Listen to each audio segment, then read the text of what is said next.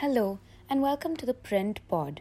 Simran Sarur wrote an article titled India's Green Hydrogen Dream. Businesses are raring to go clean, but cost, safety are concerns. My name is Shania Matthew, and I bring you the podcast version of this article.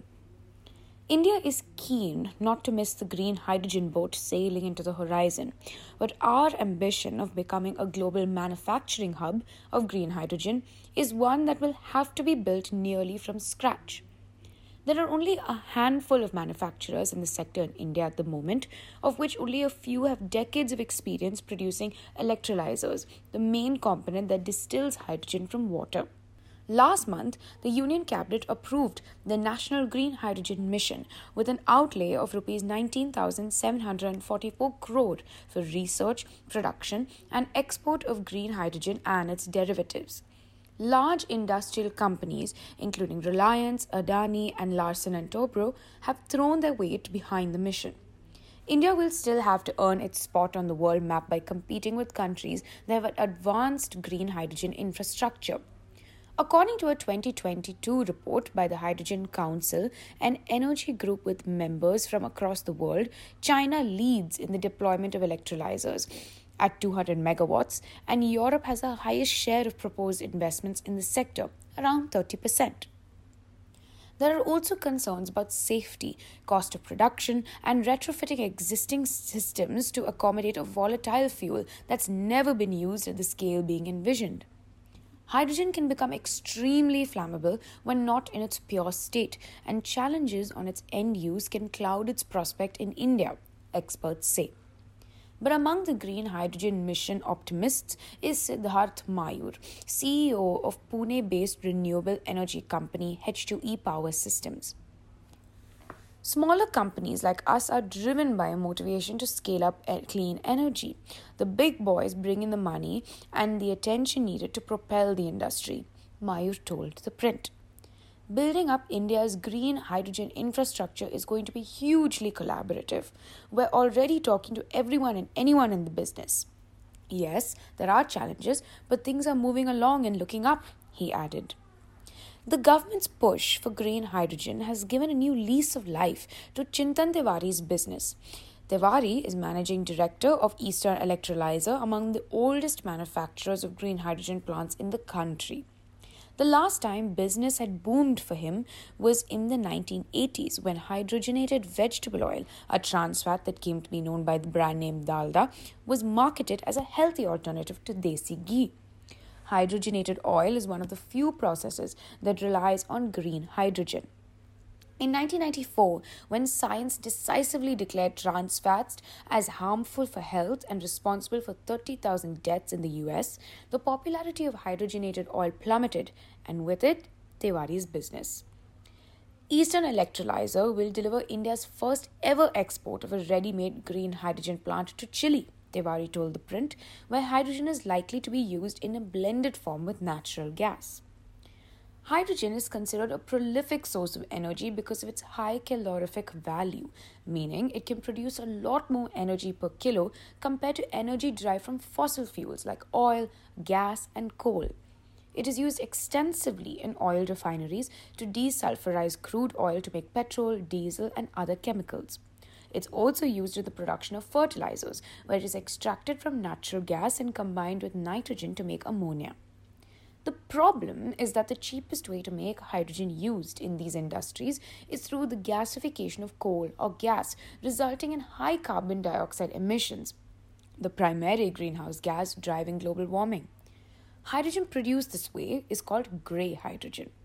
India consumes between 5 and 6 million metric tons of grey hydrogen per annum.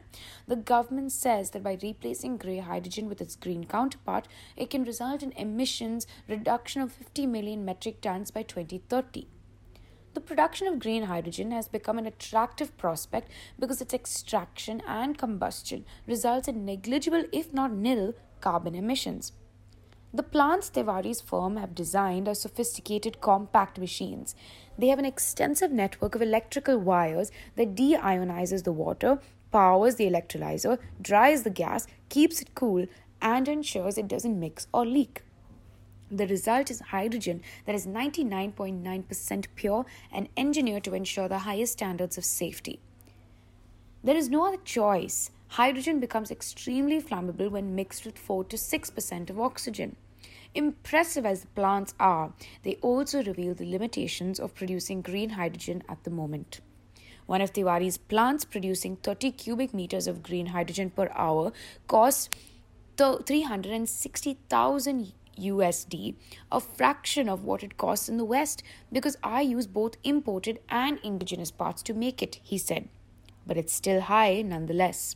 The current cost of producing 1 kg of green hydrogen is between $5.5 and $6, far too expensive for large-scale manufacturing. For it to become commercially viable, the price must drop to around $1 to $2 per kg. The largest single stack plant being indigenously manufactured in India will be able to produce 500 cubic meters of hydrogen an hour, said Tiwari, whose company is making the plant for Hindustan Petroleum Corporation. While hydrogen has good gravimetric energy of density, or the amount of energy carried per unit of weight, it fares poorly when it comes to volumetric energy density, meaning a much larger volume is needed compared to other fuels. Its low volumetric density makes storing difficult. It's compressed at a high rate, much higher than CNG, and stored in special containers that can withstand the pressure but are again expensive to make. To avoid the challenges of storage, green hydrogen plants can also be installed on site in refineries or fertilizer factories which supply hydrogen as and when the factories require them. But even here, another host of challenges emerge. There's a big debate about what the definition of green hydrogen should be or how green hydrogen should be, said Hemant Malia, fellow at the Council on Energy, Environment and Water. The production of green hydrogen depends on renewable power sources like solar and wind, which are variable sources with inconsistent supply. One solution is to build renewable energy storage systems that can store excess generation during peak hours. Another capital expense which will push costs of production even higher since battery storage systems are still being developed.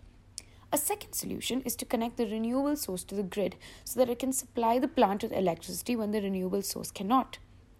Since our grid is mostly fossil fuel based, the hydrogen produced from such an operation wouldn't be strictly green hydrogen, said Malia, adding, our proposal is that the hydrogen not be completely green because the costs will just escalate. Instead, it should be linked with the grid with differentiated pricing. Under the 19,744 crore green hydrogen mission, India has allocated 17,490 crore for the sum for strategic interventions for green hydrogen transition program, which includes, apart from the production of green hydrogen, scaling up domestic manufacturing of electrolyzers. The rest is divided between establishing pilot projects that use green hydrogen, research and development, and mission components. With a leg up from the green hydrogen mission, Mayur's H2E renewable energy company is taking its first steps into the green hydrogen sector, and with big dreams. The company is in the midst of setting up a manufacturing unit for stacks, the costliest part of a green hydrogen plant, which does the heavyweight job of not only splitting water into two elements, but also ensuring that the operational safety and stability of the plant. We're putting together an ecosystem to make sure that each of the parts that goes into making a stack can be made here, said Mayur. But for an old-timer like Tiwari, whose expertise has been in demand since the interest in green hydrogen swelled, having no policy is better than a policy that inadvertently benefits larger corporations. Stepping into the sector, he said, referring to announcements under the green hydrogen mission. I don't think there are any great benefits to be had from making green hydrogen. Atmanirbhar Bharat, since the supply chain is global, we should compete at a global level, he advised. In a 2021 blog, Shivapriya Bhagwati, an energy researcher with the Power Networks Demonstration Centre at University of Strathclyde in Glasgow, co-wrote a checklist of the hurdles green hydrogen might face at every stage of production, distribution and end use. The hurdles included low lifetime of electrolyzers, pipelines becoming brittle with even a small concentration of hydrogen, and supply chain development for the transport and storage of hydrogen. green hydrogen has the potential to act as a lever to decarbonize the energy sector, especially the hard to reach areas of heating and heavy duty transport, the Post noted, adding that for maximizing the potential and for commercialization, the challenges would need to be addressed. A roadmap of the green hydrogen mission, which was released by the Ministry of New and Renewable Energy last month, indicates the mission will try to address the challenges simultaneously and resolve them as soon as possible. According to the plan, the mission will facilitate notification of all requisite standards and regulations by the end of 2023-24 for the use of green hydrogen. It will also oversee multiple pilot projects ranging from automobiles to shipping. The Shipping Corporation of India will retrofit at least 2 ships to run on green hydrogen or other green hydrogen derived fuels by 2027, according to the ministry document. The ministry also proposes deploying hydrogen fuel cell electric vehicles in a phased manner on pilot basis. According to Malia, the success of the policy lies in how the production linked scheme is fine tuned. If it is curated well and if it bridges the capital premium gap or cost between grey and green hydrogen, then we can anticipate a healthy manufacturing base. The policy should also work to make demand side measures stronger by mandating purchase obligations on industries that rely on hydrogen as a raw material. Lastly, the end issues need to be sorted, but that's likely to take some time, he said. Thank you so much for listening. We'll be back soon with another episode of The Print Pod.